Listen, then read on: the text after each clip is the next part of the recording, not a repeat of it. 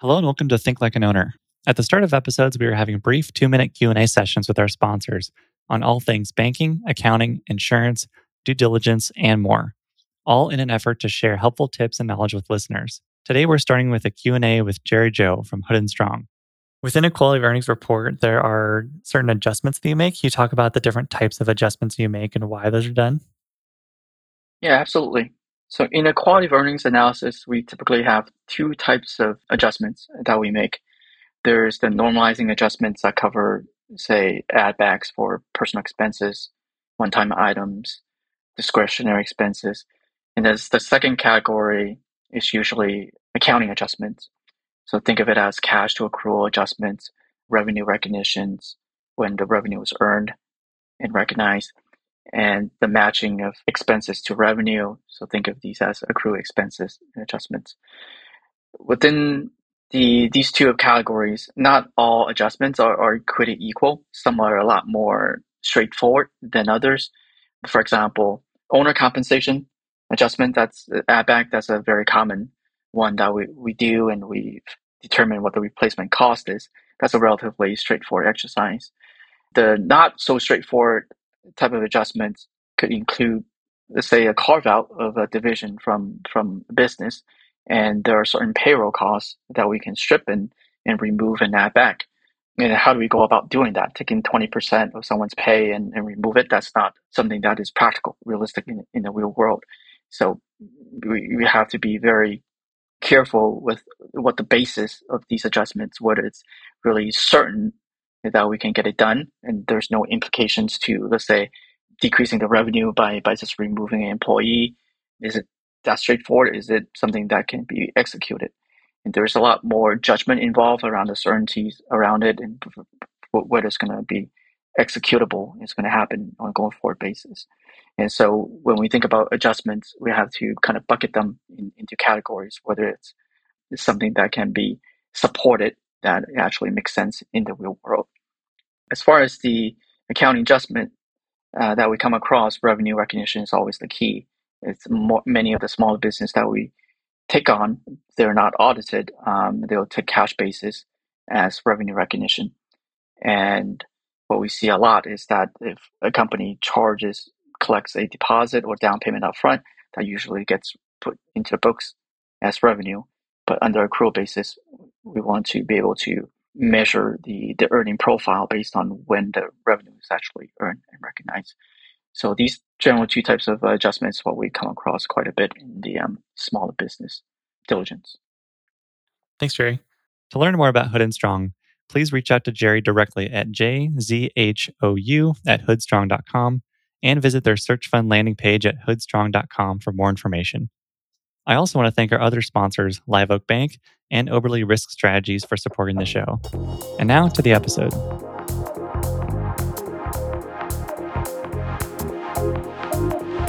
Hello and welcome, everyone. I'm Alex Bridgman, and this is Think Like an Owner.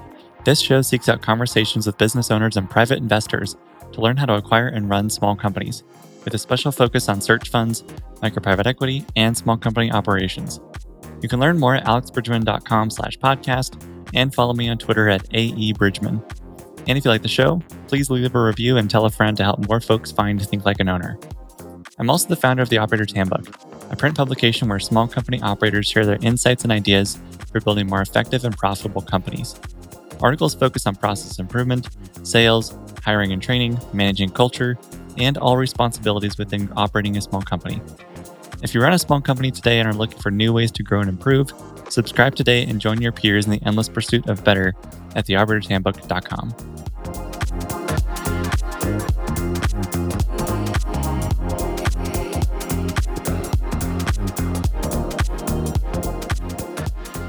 My guest on this episode is Tony Lane.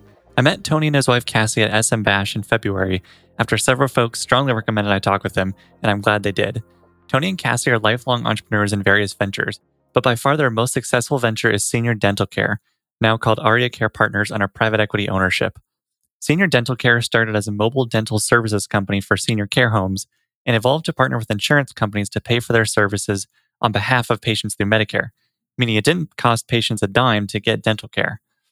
Once the insurance aspect clicked, this business exploded and has created life-changing financial results for them both. Our discussion is very story-based as we go through Tony and Cassie's journey, which is fantastic as their story is anything but dull, boring, and smooth. Which brings me to a point about challenges.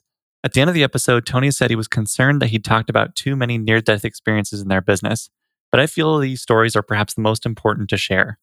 When we hear stories of successful entrepreneurs today, they rarely share failures and hardships endured during the path to success.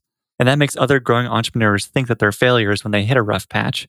Sharing near-death experiences in entrepreneurship is incredibly important as it demonstrates that hardship is normal, even for those that become successful. I hope Tony sharing his near-death experiences encourages others on this podcast and others to share the same. With that, please enjoy my episode with Tony Lane. Thanks, Tony, for coming on the podcast. It's great to have you, and I enjoyed getting to meet you and Cassie in SM Bash in Orlando and hear all about the different businesses you were involved in and had started and worked on. So I'm excited that we get to have a full-length episode with each of you because there's so much behind what each of you do. Let's start with you, though. What's the background that led up to what you're working on today? Well, I would echo back to you the same sentiments. It was a pleasure to meet you at the SM Bash, and how cool for those guys to put that on. It was super fun to be with everybody, meet so many faces that I've met virtually over the years, and to actually sit down and hang out was really cool. I was born into a small town in Florida, into a really good family, but a very rural family. So my dad was the local dentist in our town of maybe 3,000 people. And really, today, his dental practice is still kind of the only dental practice in our town. I have 6 siblings, so a pretty large family. My mom did not work, so I had a great childhood. I had a lot of love at home, just a really great setting to be raised in. When you think that your dad is a dentist, you think you're sort of in the upper realm of earnings, but he charged rates that a small town rural folks could pay. So he wasn't exactly knocking it down. And then he had 7 kids, and he had a wife that didn't work. And so particularly as the kids start getting older, and he had to buy a truck for someone every 2 years because they turned 16, I would have called us sort of like normal class. Like we were really, my parents are awesome people. My siblings are awesome people, and just a really great area to be raised, but not a great area to start your station in life if you're hoping to end up, a successful business person.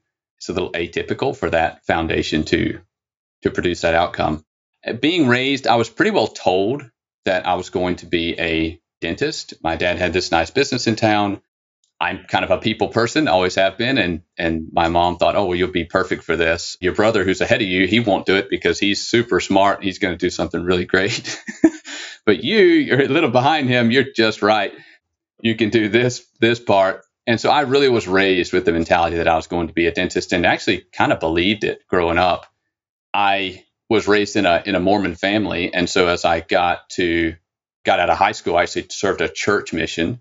So I spent 2 years outside of my home area out in Idaho, serving a church mission out there, which most people really, really love that period kind of coming from our culture. I really didn't. I was really ready to get going. And I would say that I just stuck through it, but I learned an awful lot from that experience. Mostly I learned what it's like to be poor. One of the things you learn on that type of thing is they hand you like $120 a month, and that's what you have to survive. And so first couple of months, I bought like a new pair of shoes on the first day or something, and I had no money the rest of the month. And I learned real quick that having no money is no fun, and that actually having money requires some discipline and some planning. And I came home from that experience, and I remember telling my dad when I got home, hey, I don't know about this dental thing. I kind of want to be rich, which I didn't really even know what that meant. I just knew that I wanted something outside of the norm from what I was raised in and what I was sort of raised to expect. I mentioned earlier that my brother ahead of me was like super smart, and he is. He's absolutely brilliant, like, just aced the ACT, just a really sharp guy. And he was in our local county. There's this full ride scholarship that's available for like one candidate a year from the county, from this wealthy guy who set up a trust this way. And my brother before me did not get it. And like the foundation acknowledged that they made a mistake on that. And so when I came around the next time, they gave it to me as like an apology. So I got like a full ride scholarship to college by default because my brother didn't get it. I really wasn't school material, didn't actually think an awful lot about school. But when it's free, it's pretty tough to kind of not go do it, And so I had dated the same girl all the way through high school, from like freshman year all the way through. And she was still single when I got home from serving that mission. And so we reconnected and got married not long after I had been home. We got married pretty young, actually. So I married my high school sweetheart, and we had this idea that we were going to have like this big house with a white picket fence, and I was going to ride to the dentist office every day and be the dentist, and that she would be the hygienist. Why not? She can just literally ride with me to work. How picture perfect would that be? Even take a dog with us or something. And so we had this like, I don't know, nirvana in our head that we were going to go after. And so in line with that, she went and became a dental hygienist. And bless her heart, like halfway through her dental hygiene program, I sat her down and I said, hey, this isn't going to happen. I'm not going to be a dentist. I got to even to the point that I have a really weak like system of seeing blood. If I see blood, I get sick. And so it was like crystal clear, Tony, you cannot do this. So I remember the day it's hard to even express just how much like expectation there was for me to go this route and get a good degree and get a good job and don't take risk. And I was just very much raised with that type of mentality. And so to go against that was actually a really big deal, harder than it may sound. So I remember sitting my parents down and saying, hey, I'm not going to be a dentist. And my mom kind of telling me, you think you're going to make it in this business world and you're just going to end up selling used cars, literally word for word, and telling her, well, I'm going to sell a lot of them. Okay. So I didn't let it discourage me, even though really she was trying to discourage me out of like a parent safety thing, like I want my kid to go get this safe, stable thing. So I went to Tallahassee to go to FSU to get an accounting degree. And I started out with this job at Chuck E. Cheese making pizza. And when I got the job, I sat down with the guy that owned it and I said, listen, I'm a little too experienced to come in here and like just put cheese on the pizza. So if you're looking to hire a manager, I'll come in and I'll manage the store for you. It's the first job I'd ever had. He hired me as his manager, and I was a total dick. Like I was a total hardliner in that restaurant. And it was an extremely good place to learn how to run business, because that is a shit show, man. Like you're dealing with like 15, 16-year-old kids. They're not showing up. There's like parents that are mad because one kid pushed another, and like mom's getting invites and people not showing up for work, or you're running out of cheese, or you just get flooded with people on a Sunday afternoon because it's a rainy day. And it's actually a really hard business to learn. Probably the hardest business I've ever run, even to date, was this silly little pizza franchise. And so I really climbed up there and became totally in control. I was running it entirely. The owner actually went and built a brand new store in Puerto Rico, and he left and went and ran that one while I ran the one in Tallahassee. And they said, hey, if you really stick around, you can probably make $60,000 a year here. And my dad said, why don't you just stick that out? You don't want to do dentistry. Why don't you just stay as a manager at Chuck E. Cheese? And I realized then, like, these are like seriously divergent visions for my life. And so, they're really discouraging my wife and I from bringing on any debt. And you'll hear a recurring theme through this story of like strength and courage from my wife, because that's where I get it. Like she just naturally has this strength about her and this courage about her that has carried me through the years. And so this whole time she's given me the courage to kind of stand up to the expectation and say, let's go chase what you want to chase. So there was this guy who was going to church where we went to church, and he was in the real estate business, and he was actually really successful. He didn't live like a successful life, but behind the scenes, he had a really robust net worth, and he sold like really awesome farms and big timber properties, which I thought was super cool because I was raised in this rural town where you hunt, fish, and you're an outdoor guy. And so I got in with him and I said, hey, let me join you. And he said, well, I've got this large firm. I don't know where you're going to sit in this, but I'll tell you out of the gate, like if you're going to play in this game, don't go sell a townhouse, go sell a $5 million farm and make some actual real money. And so 6 weeks in, they told me when I got the license, they said, expect that you won't make any money for your first year in real estate. And at 6 weeks, I was given the title of the highest performing salesperson in the whole firm. And it's because I did exactly what he suggested, I simply started focusing on really large acreage tracts. My wife and I went to this little program where they were helping you figure out your vision in life. And this is important because you'll hear about it later. And you had to write down, like, what was your, and we're still very young here. We're like 21, 22 years old. They said, what are you trying to accomplish? Like, what's your end game here? And I remember writing down that I wanted to own my own 3,000 acre farm. You know, that was my like nirvana. Like, I wanted to have like a river on it. I wanted to have a camp where all my brothers could come. We could hunt and we could fish and we could ride horses and do all the things that we love to do. And so I set that goal as not at Chuck E. Cheese, maybe on a Sunday if it's raining, but along with everybody else in the whole town. So that was the goal. And I had done the one real estate deal, and I saw right away that I did a little bit of study. And at the time, so this is back in 2002, the starting salary for somebody with an accounting degree in the state of Florida was $24,000. And the property that I sold in my first 6 weeks at this real estate firm, I actually made about $40,000 selling this piece of property. And it was owned by this like really wealthy guy up in Georgia. But it wasn't hard for me to do that math. Like, 6 weeks and I made $40,000, or I can work 8 to 5 all year to make $24,000 for someone else and have a boss. I had total freedom. I was outside in the woods. I was like, this is great. And so I went to school, got a real estate license, and I dropped out of FSU, their accounting program. I was one semester in. You can imagine back home, this is kind of raising hell, right? This is like, what are you doing dropping out of, you got a full ride scholarship. What are you doing? I shifted to a nighttime program at a community college where Flagler College was putting on this nighttime program to get an accounting degree.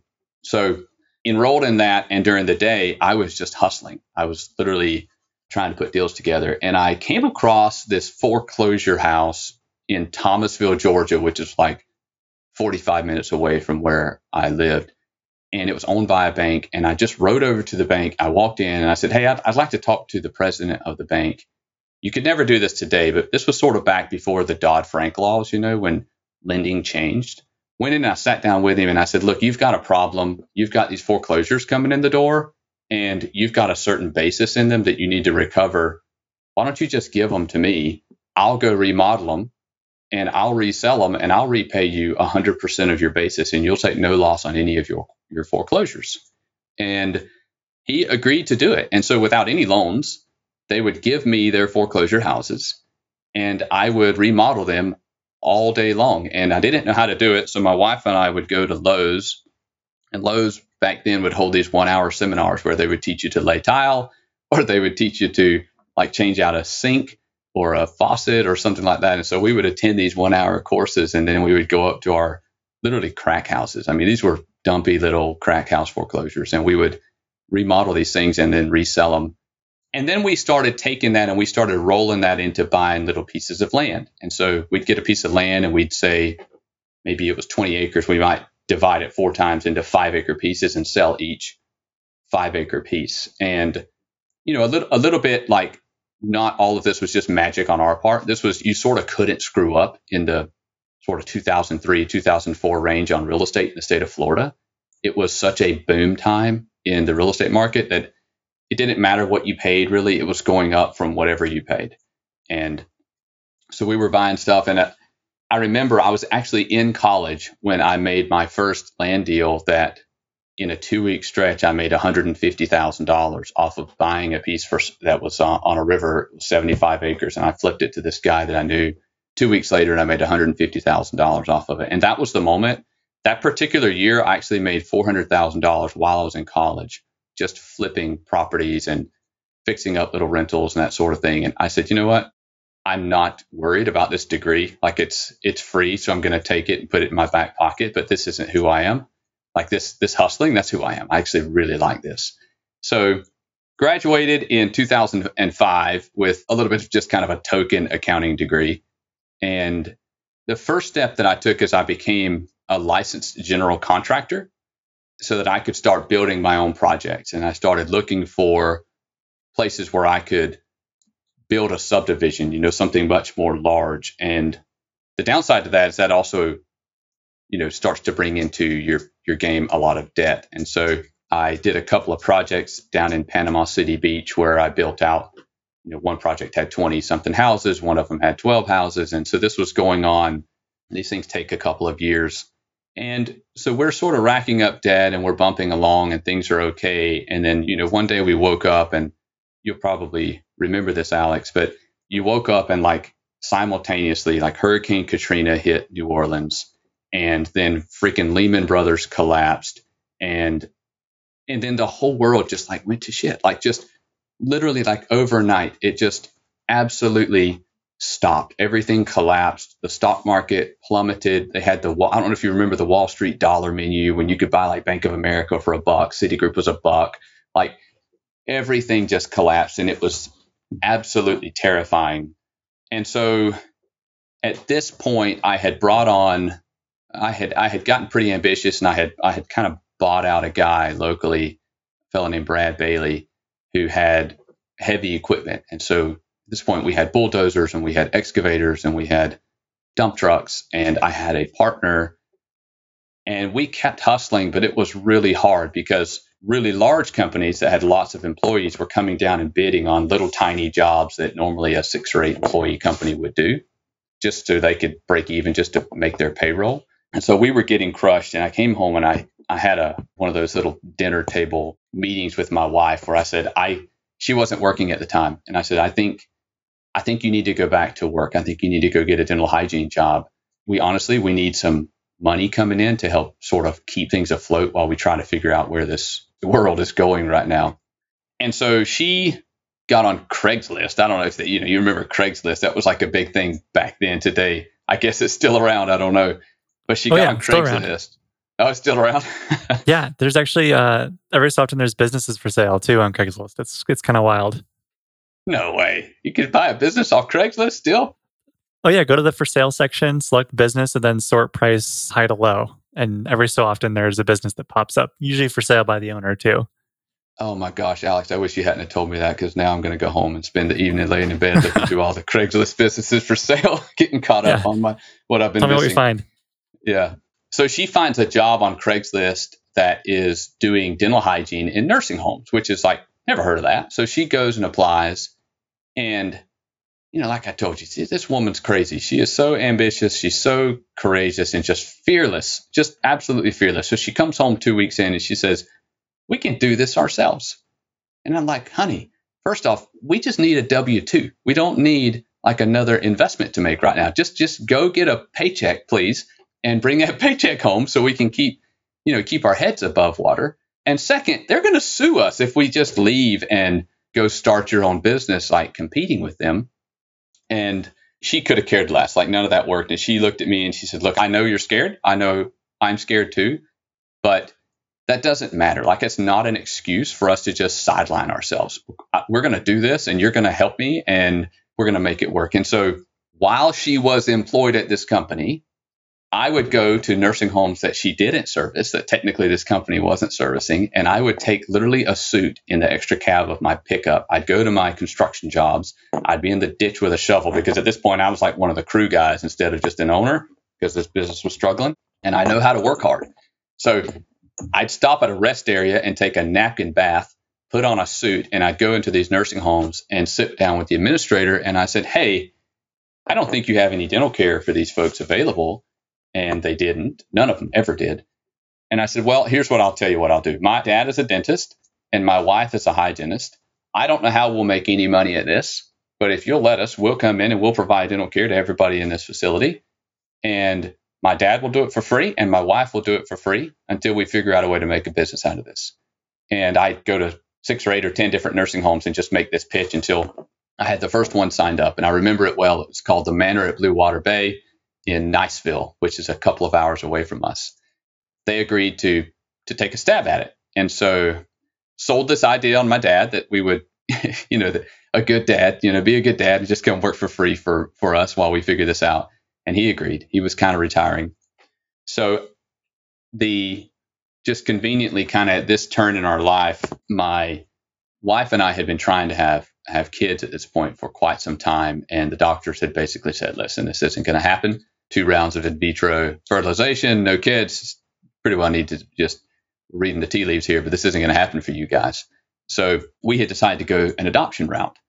And my son was born 2 days before the first day of clinical of our healthcare company. And so my wife left the hospital early with my dad. They went and provided clinical services at the Manor of Blue Water Bay. The hospital that my son was born at was not too far away. I left with the baby by myself from this hospital, swung by the nursing home and picked my wife up on our way home to take this child home. And so we say that the birth of our real success in venture and business was at the birth of our son, because it very much was. So we go back home. We've got a nursing home to service, and we set up shop in an extra bedroom at the house. And all evening we would take turns, my wife and I. We would dial families and ask them if they wanted to sign up for our dental program. Literally, there's a baby next door screaming, and somebody needs to change a diaper, somebody needs to feed a baby. But meanwhile, we're trying to build this business, and we're also trying to run, trying to not fail at this construction company in a world crisis and all of this. And so the business was not going very well initially. We started providing care, and we were not getting paid because in the state of Florida and virtually every state, adult dental is not covered by Medicaid. That's why you recently saw one of the things the Democrats had in Biden's big Build Back Better was they were expanding dentistry to seniors. It didn't pass, but that was because there is no program to provide dentistry for seniors. And we didn't know that when we went and told these homes we'd provide all this care at no cost. We had no way of getting reimbursed. And we were doing some studies online, and we came across a study by this think tank out of Wharton. There was a Wharton professor in Pennsylvania, right? Yeah, Penn. Yeah, at Penn. And a guy named John Whitman. In fact, I think he's still a professor there today. He had this think tank called the TRECS Institute, TRECS, and it stands for Targeting Revolutionary Elder Care Solutions. And the state of Florida had hired the TRECS Institute to help it figure out how do you solve the oral health epidemic in nursing homes. And in the very last page of his study, so I was just online like filtering information, and I came across his study. In the very last page, he says something along the lines of that there's some federal laws that would support a dental insurance that the residents have a right to buy with their funds that they get from the government, and that theoretically you could solve the oral health epidemic with this insurance model. I didn't know what it was. So Medicare wouldn't pay for the direct dental costs or that service, but they would pay for insurance premium, is what you mean? That's correct. There was this rule at the federal level that said, while we won't pay for the care, we'll pay for an insurance premium if you have insurance for the item. And so he knew an insurance company that was interested in underwriting a product like this. I flew to Kentucky. It was my first introduction to John Cornett and Darrell Wells in Louisville. Great guys. They took a gamble on Cassie and I. Absolutely, we consider them heroes of our lives today still because of the gamble that they took. We were just these two kids with an idea. We didn't have anything at that point. How old were you at that point? 28, 29. And so they created an insurance product, and we went back to the nursing homes and we sold this insurance product to the residents. And then we submitted this stuff to the state of Florida. And we said, okay, they should get funding now. Well, they didn't actually even know what to do with it. And so we had to go sit down. At the time, Department of Children and Families was headed by a lady named Carrie Sheffield. I literally sat down with Carrie Sheffield myself. I literally created in Excel the form that you use to submit this stuff to a caseworker to get it adjusted. And for a number of years, that same form was the form you submitted anywhere in the state of Florida if you submitted for this stuff. And we figured it out, and we kind of got the wheels moving. And it was at this moment that my prophecy came true, and the group that she had originally been hired by filed their lawsuit against us. And they sued her, and they said, hey, you stole our idea. And so, if you can imagine, like, we've never been sued. We're terrified. Like, we literally, I remember, terrifying. Like, it came across the fax machine at my dad's dental office. Like, my mom showed up at church with it. It was just so dramatic. Just this terrifying moment of, oh my gosh, we're going to get crushed by the big guy. And my wife, I was ready to just shut the business down. Like, oh shit, shut it down. This is, we're getting sued. My wife is like, no, like, we're going to fight this lawsuit. There's nothing, this is America. You should be able to chase your dreams, and we're going to fight this. And so we settled that lawsuit right away. Like, it was like a $50,000 check, and we settled that lawsuit. So it was another moment of like her courage that sort of carried us through the challenge we were having. So we get through that piece, and things literally just start clicking. This business starts getting funding on every policy, and it's a fully recurring level of funding, right? Every single person that buys gets their premium funded to them every single month. So they make their premium payment, and we've got this capitation arrangement with this insurance company out of Kentucky. And every single month we start getting paid on everybody that's enrolled to participate in our program. And it starts snowballing.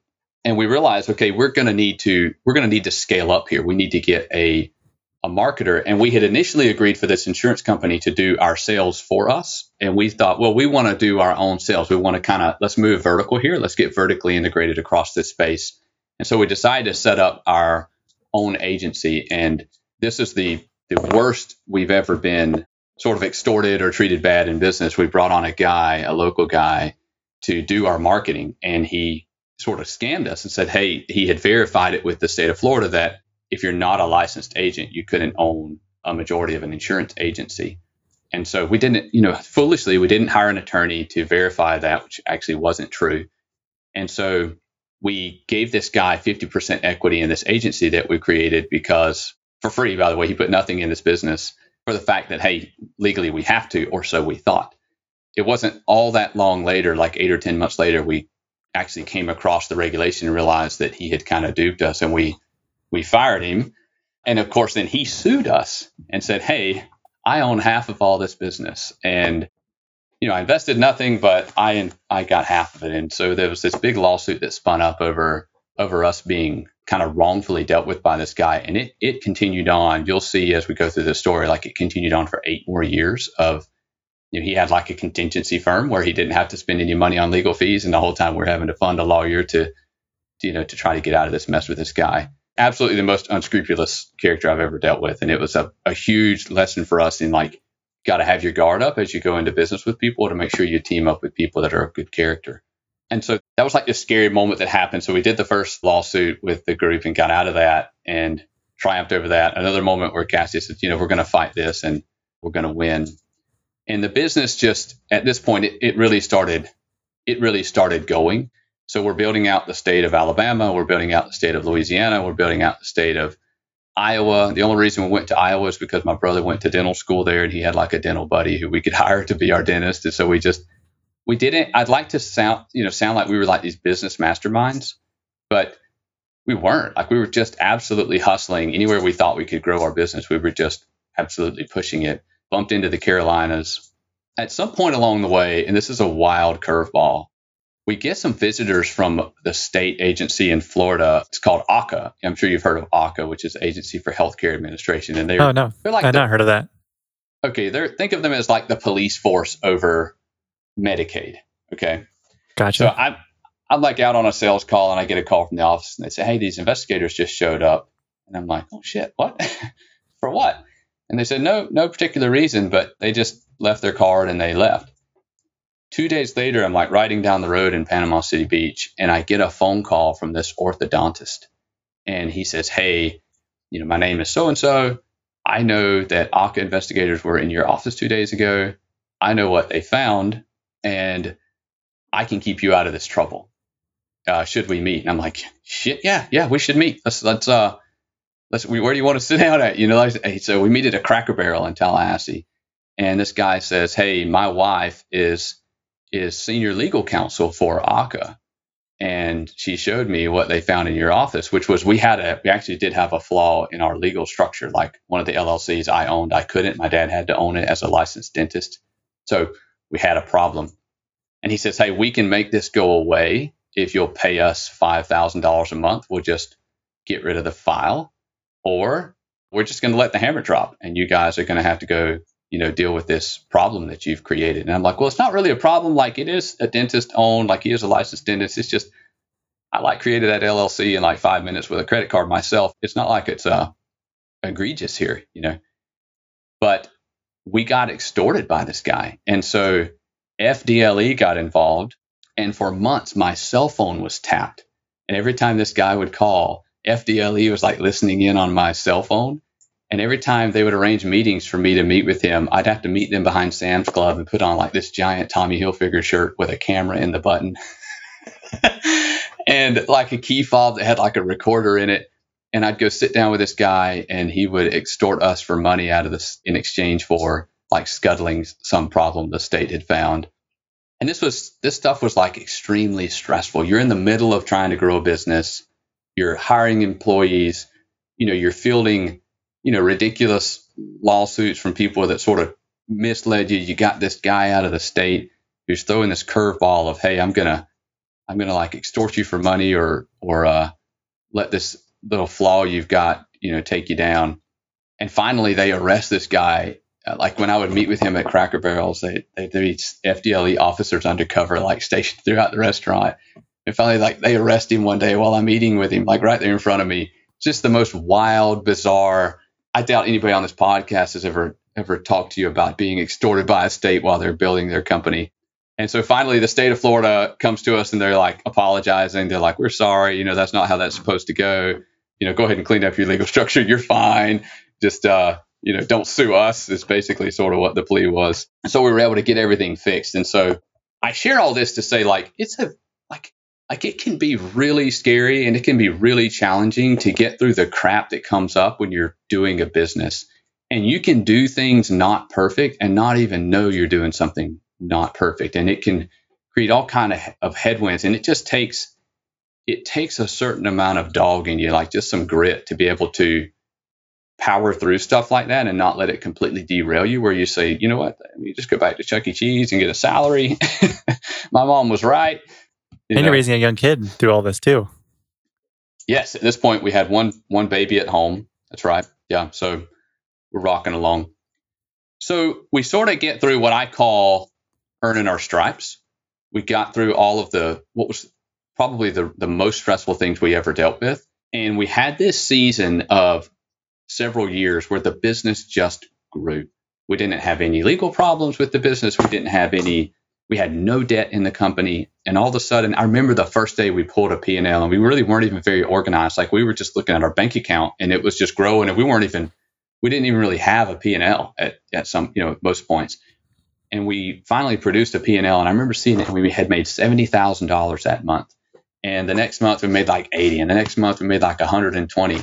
And the next month we're making like 200 grand debt free out of this thing. And it's just growing and growing and growing. And so we start thinking about, what's the goal here? What are we doing with this business? If we're going to keep growing, we probably need to start doing some acquisitions. And so we contact this group out of Chicago. And this was our very first acquisition. And it's a guy named Frank Camarda. He had a company up there called Senior Dent. Frank was an awesome guy, actually. He's an interesting character, a really different personality, but also like just super nice grandpa guy. And so we merged with Frank's company. And 90 days later, Frank knew of another competitor. And so we went and bought that too. And so we spent, we probably spent $10 or $12 million buying companies in a stretch of 3 months. And we had done none of that to date. So this was very new.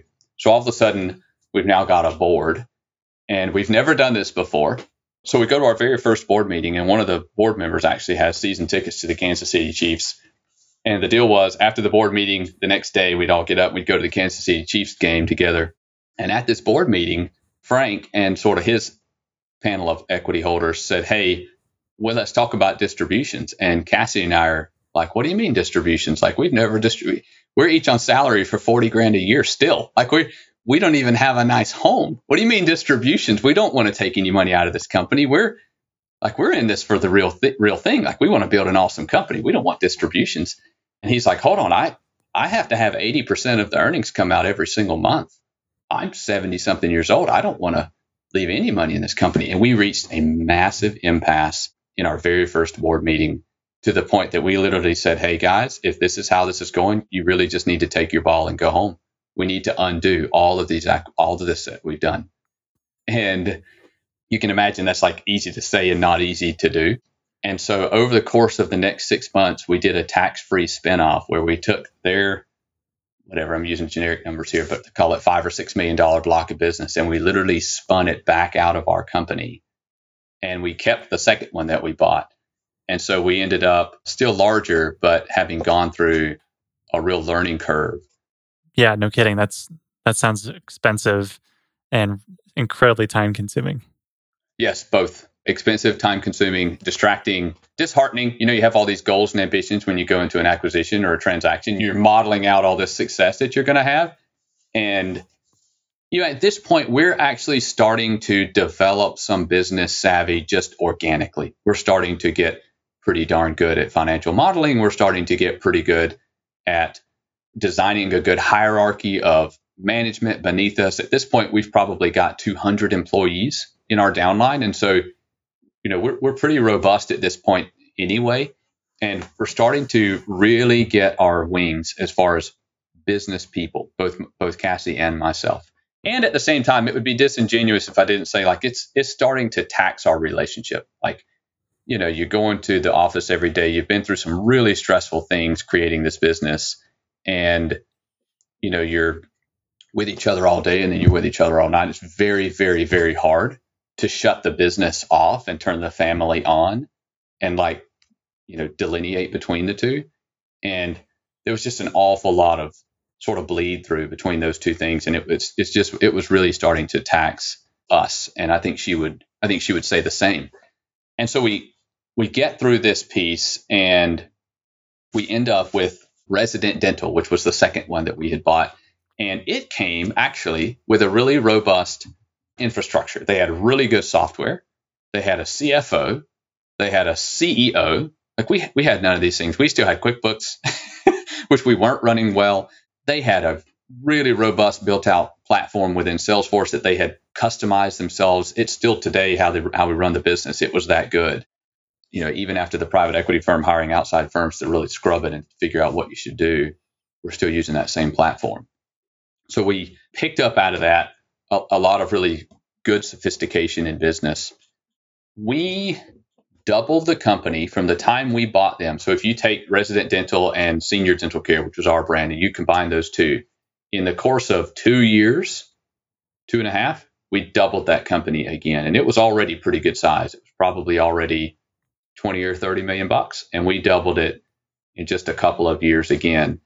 And that started bringing some attention from private equity. But in the middle of this, I was out in Kansas City one day, so another curveball, out in Kansas City one day, and my wife calls and she says, hey, this being a small town, it's a total HIPAA violation, but like somebody from the health department called her and said, hey, a lady showed up. She's about to have a baby. She's not from the States and she doesn't know what to do with it and she doesn't want to keep it. Do you want it? And we're like, when's she going to have the kid? And they're like 2 weeks. And so my wife calls me and she shares this with me and she says, oh, and I said yes. And that's like, you said yes before you called me? She's like, yeah, I've already agreed. I was super thrilled by it, super happy about it. So in the middle of this, Lennox came into our family. So we now have Lennox and Liam. Those names are important because they kind of play into a name later in this story. So Lennox comes into the family, which starts to tug at Cassie a little bit. She, at this point, is carrying a little bit of mom guilt over how hard she worked while Liam was an infant. And she's got a little bit of internal pressure inside of her not to repeat that. She sort of has this desire to go home and be mom rather than be mom who also runs a very large business. And literally by now, we've probably got 350 employees. And so it's this juggernaut that I'm involved, but Cassie's absolutely, the entire stretch of this time was like the systems person, like the process, the brains for how you make the business run. And from the time Cassie steps out to go be a mom, even through today, the business has never run as high a contribution margin as the time when she was the one running it. And so over time, I've really gained a tremendous amount of respect for her managerial ability from just a process and business operations perspective. Me, I'm a transactionalist. Like I want to buy the next thing. I want to grow the next state. She is much more into the, make a business run well. So we go a little while and Cassie finally wants to step out. And somewhere in the middle of this, I started getting a desire to you remember earlier, my real goal was to have my own farm. And so I started shopping for a farm to buy, and just on a whim, I called this really large company and I said, "Hey, you guys have this." They had bought like 500,000 acres. And I went and met with them and I said, "Hey, you've got this 1,800 acres over here on a river, just not far from where I live. Would you sell us that 1,800 acres just outside of Tallahassee here in Florida?" And they agreed to sell it to us. It turned out to be just like a unbelievable deal where the trees that were on this, if we were to cut the trees, would nearly overpay the property. And they had just acquired it. They really didn't know it. And so we managed to, in the middle of this, go out and acquire this large farm that was the initial foundation for what is now called Linium Farms, which is Lennox and Liam combined, which is our family office, which is kind of how you and I met. But that was sort of the birth of Linium Farms.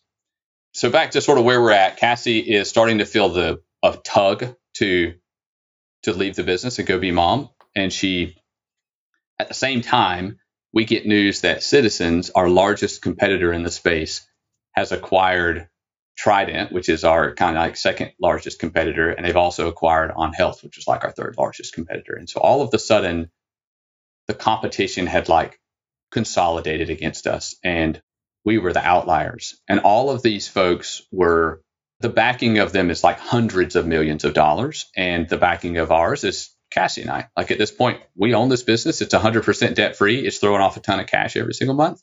But we don't feel capable of like taking on this juggernaut that we now face. And so they reached out to us and they said, "Hey, we'll buy you guys." And they put a number in front of us that was like, frankly, it's just more than we ever dreamed possible for ourselves. Just in the sake of confidentiality, I'll steer clear of it. But, it was tens of millions of dollars against something that you owe nothing on, right? So it was going to be extremely life-changing. But at the same time, I had been being chased by a guy out of San Francisco at a private equity firm, a guy named John Caselli with Sarent Capital, and had basically almost struck the deal with Citizens. Their offer was so strong, I thought, we should just go ahead and do this deal. Called John Caselli. He was actually on vacation somewhere up in Manhattan or something. He said, "If you're willing, I'll be there tomorrow if you'll pick me up at the airport." And so I pick him up at the airport the next day. We sit down in the office and my wife comes and she's really unhappy about him being there. She really doesn't want to sell the business. She's really kind of caving to pressure from me, feeling like we're kind of outgunned. So this is sort of one of those moments where her courage wasn't prevailing, and maybe my weakness was, or my calculus that, hey, we've got too many eggs in this one basket that now has like the whole enemy against it, this giant juggernaut against us. Yeah. Did that feel pretty scary, having a huge juggernaut facing off against you? Like in terms of the fear you had at various earlier stages with being sued or other competitors, like where on the scale did this point feel for you? So the stuff before it was so much scarier because we could sort of lose everything in those early things, right? If you were somehow violating healthcare regs, like that's really scary shit, And if you get sued early in a deal and it just takes the wind out from under you, or somebody prevails and they win some stupid lawsuit saying they own half of your business because you hired them and they kind of tricked you into this, that can really be disruptive. At this point, we're very financially conservative. This business has been making millions of dollars a year for 10 years for Cassie and I. So we still had basically every dollar it had ever made, socked away, and it was either in land or it was in some diversified stock portfolio or something. And so this was a little less scary because if the business was to fail the next day, we were still very strong financially and we would just go do something else. So I would say it was scary in the sense that we could lose the value of what we had created. It was not as scary in the sense that it couldn't put us back on to ground zero, right? But we had checked those boxes and we had been so principled in not blowing what we had made that we had a really, really robust nest egg to fall back on. But all that being said, it was enough to give us momentum to entertain talks. And so John Caselli comes in and Cassie's not happy with it. She's not happy he's there. She's not even really nice to him, particularly, the meeting did not go well.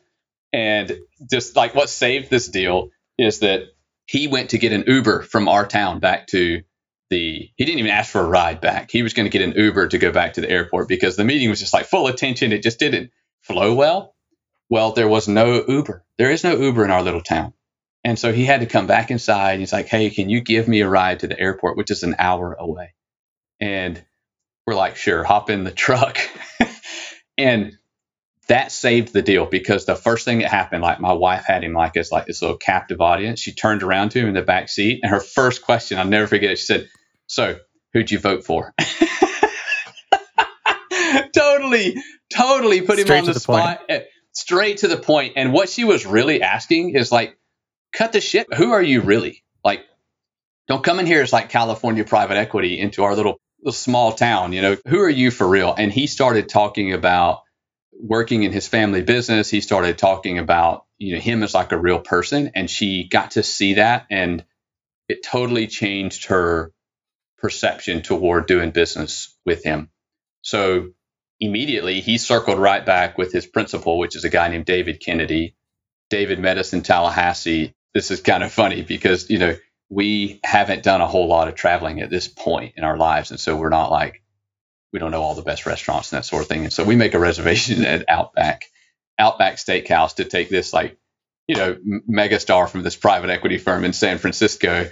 And we meet at Outback and he tells us, he's like, this is a good restaurant. It's a good restaurant.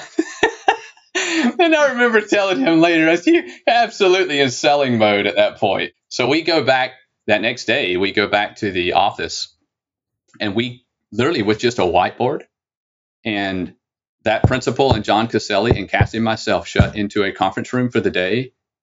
We did the deal. We spent time talking about what gave us anxiety with the consolidation of our competitors, how we felt outgunned. We talked about what it would require to overcome that. We talked about our growth and the durability of our revenues. We talked about what we would do with this business if we had more money. And after all of that, he stood up and he walked up to the board and he scratched out a deal where he would buy 60% of the business and we would keep 40%. And we would roll that equity over. Cassie and I looked at ourselves and we said, maybe it was more money than we'd ever thought possible for ourselves at that point, you know? And we said, let's do it. And we shook hands that day. We didn't even like go away as a couple and talk about it or ponder on it really. We just said, this feels right. Let's go. So we went through the process of a private equity investment, which is like a colonoscopy, you know, on your business. Yep. It's very painful and embarrassing. And like, you know, they're doing all this digging and got the deal closed. And Cassie stepped out and went to be mom, went to scratch that itch that she had of staying home full time as a mom, which when you interview her, you'll see she's grateful she did that, but that's not who, you know, she wasn't wired to just sit home. And so it took work for her to suppress her ambitions enough to devote that time. But I think she's grateful that she did. I stayed in as CEO of the company for another 90 days. And the plan was that I would step out and the number two behind me, a guy named Scott Fergone, would get promoted and he would become the CEO. I also had the desire to work a little less at that point.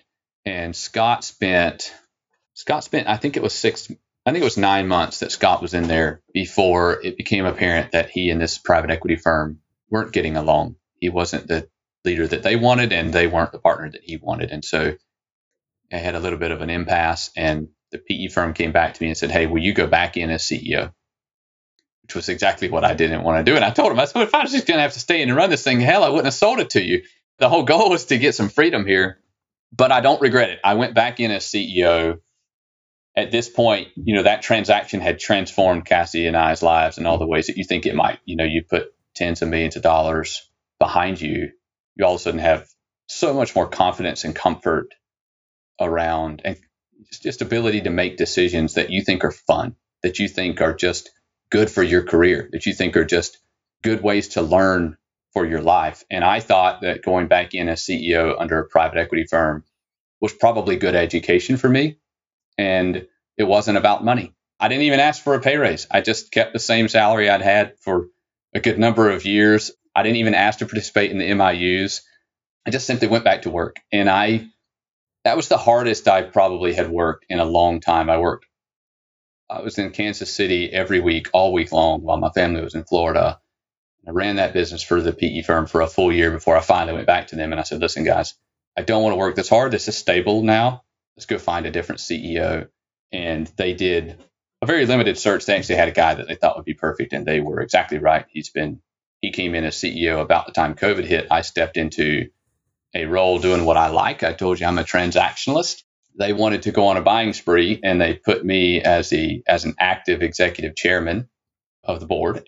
But as an active executive chairman, you're a W-2 executive in the company. And so all I do is M&A. And so last year we acquired 6 companies. So one every 2 months. And that pace was kind of quickening.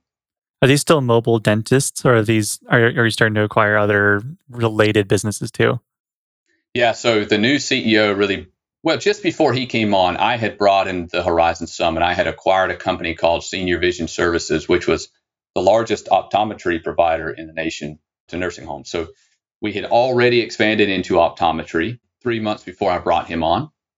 And so then we've kind of run with that. We built out optometry in a pretty big way. So dental optometry, and we've now branched out pretty heavily into audiology and through some partnerships into podiatry. And so the spectrum of services has quadrupled largely in the last 2 years. And so last year we did six acquisitions, and that pace was quickening. And so this year we've already got 4 deals under LOI in Q1. And I think probably it slows down after that.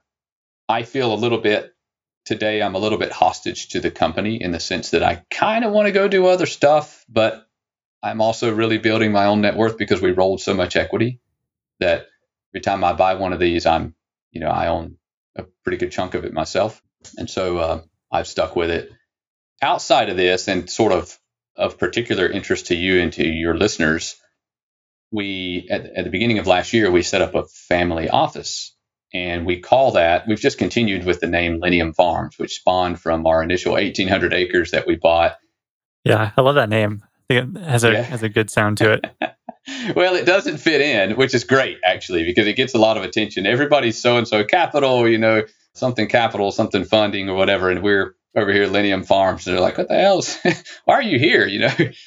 But it's also true to who we are. At this point in the state of Florida, we own a collection of, I think we're up to 7,500 acres of various farms that we own just outright that are what we call they're like our hedge money. You can't screw them up.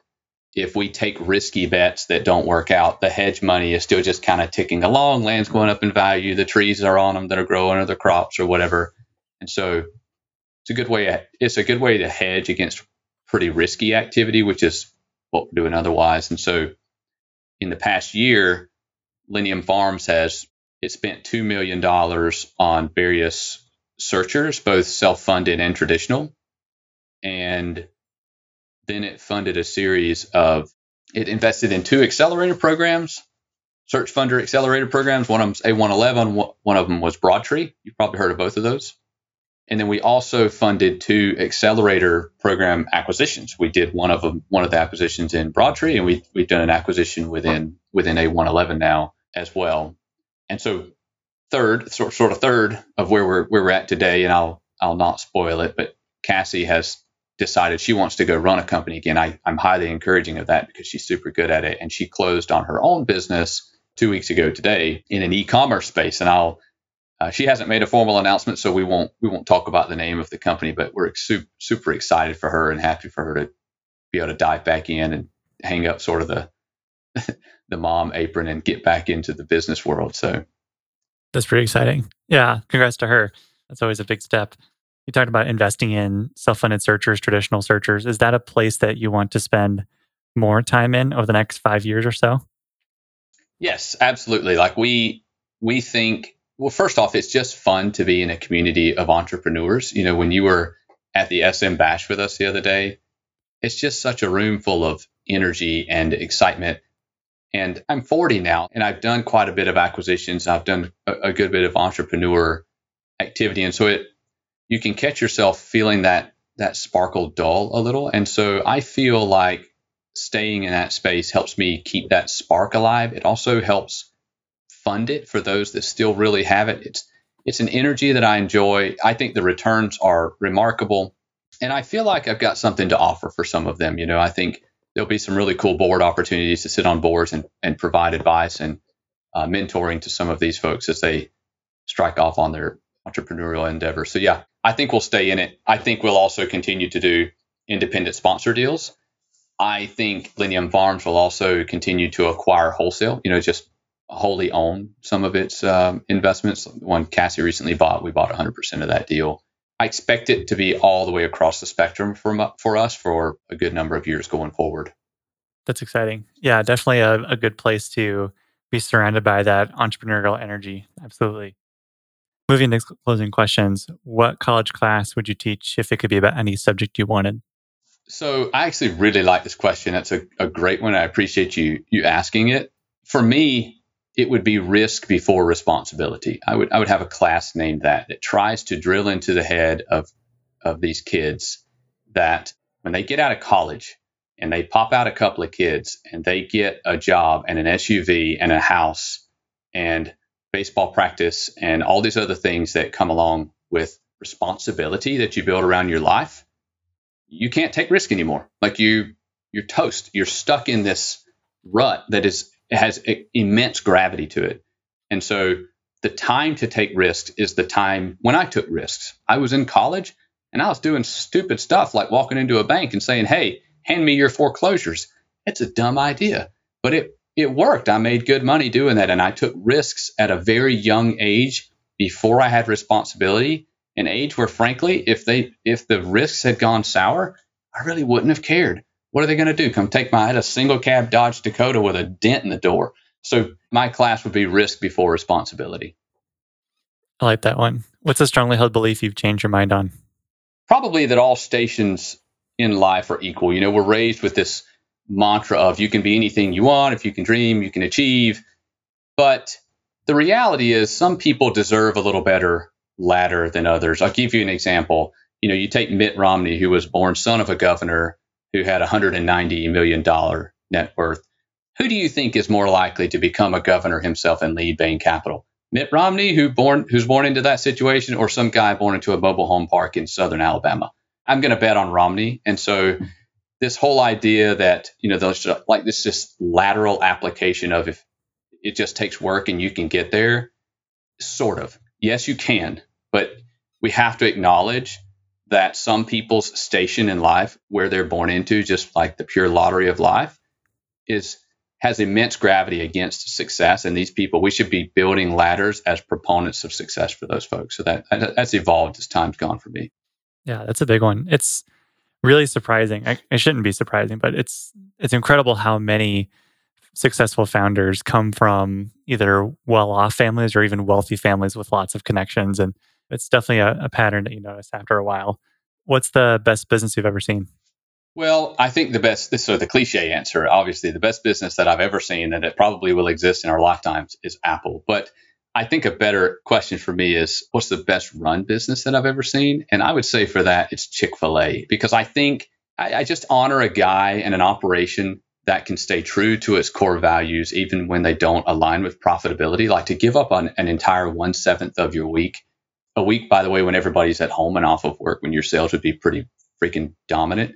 And to do so and dominate the space in a really grimy, hard space to run a good business. Restaurants are hard.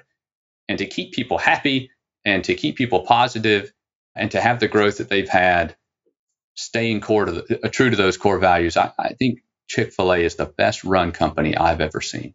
Yeah, that's an answer a few folks have given, and it's never a dull answer. I thought I was going to be original. No points for that today, but Chick-fil-A, every time I've gone to a Chick-fil-A, there's lines. And of course, in Oregon, there's always lines. But here in Nebraska, I think they're a little more normalized. But everyone's always super friendly. It's always fast. Quality is the same everywhere you go.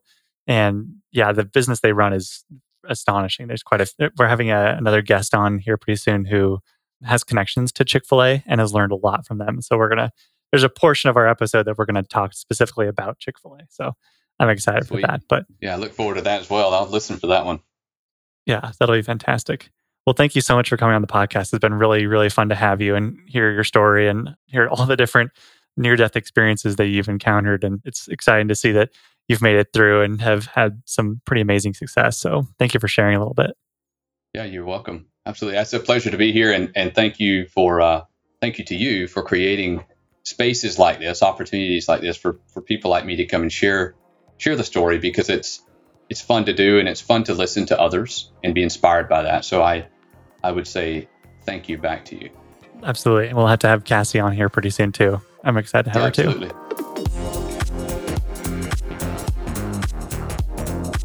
Thank you for listening. I hope you enjoyed today's episode.